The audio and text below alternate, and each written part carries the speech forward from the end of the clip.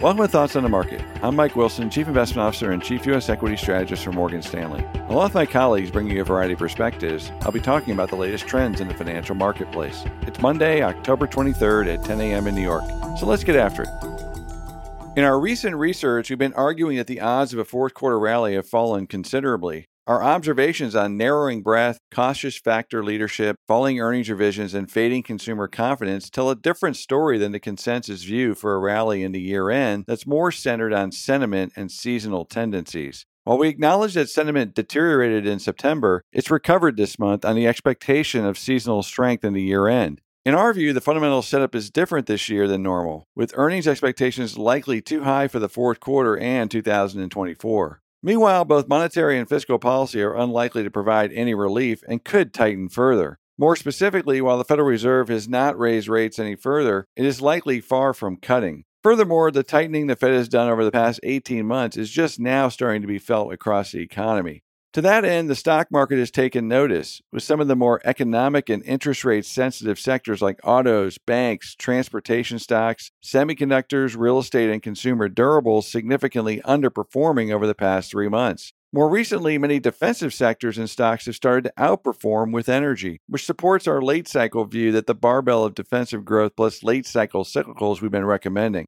In our view, this performance backdrop reflects a market that is incrementally more concerned about growth than higher interest rates. Even though the Fed has tightened monetary policy at the fastest rate in 40 years, it's confronted with sticky labor and inflation data that has prevented it from signaling a definitive end to the tightening cycle or when they will begin to ease policy. At the same time, the fiscal deficit has expanded to levels rarely seen with full employment. This is precisely why the Fed has indicated a higher for longer stance. In our view, the strength in the headline labor data masks the headwinds faced by the average company and household that the Fed can't proactively address. In addition to the performance deterioration in interest rate sensitive sectors, the breadth of the market continues to exhibit notable weakness. While some may interpret this as a bullish signal, meaning oversold conditions, we believe it's more a reflection of our longstanding view that we remain in a late cycle backdrop where earnings risk remain high. Further support for that view can be seen in earnings revision breadth, which is breaking lower again into negative territory. As another sign this negative revision breadth is an early warning for fourth quarter and 2024 earnings, stocks are trading very poorly post-earnings reports, whether they are good or bad.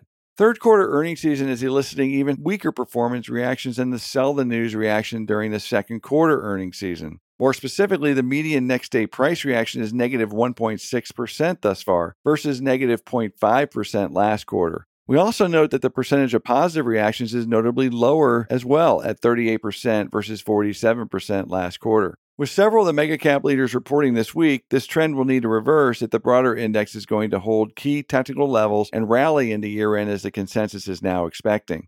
Instead, we think the S&P 500 price action into year-end is more likely to mirror the average stock's performance rather than the average stock catching up to the market cap weighted index. Based on our fundamental and technical analysis, we remain comfortable with our 3,900 year-end price target for the S&P 500, which implies a very generous 17 times multiple on our 2024 earnings per share forecast of approximately $230. Thanks for listening. If you enjoy Thoughts on the Market, please take a moment to rate and review us on the Apple Podcast app. It helps more people to find the show.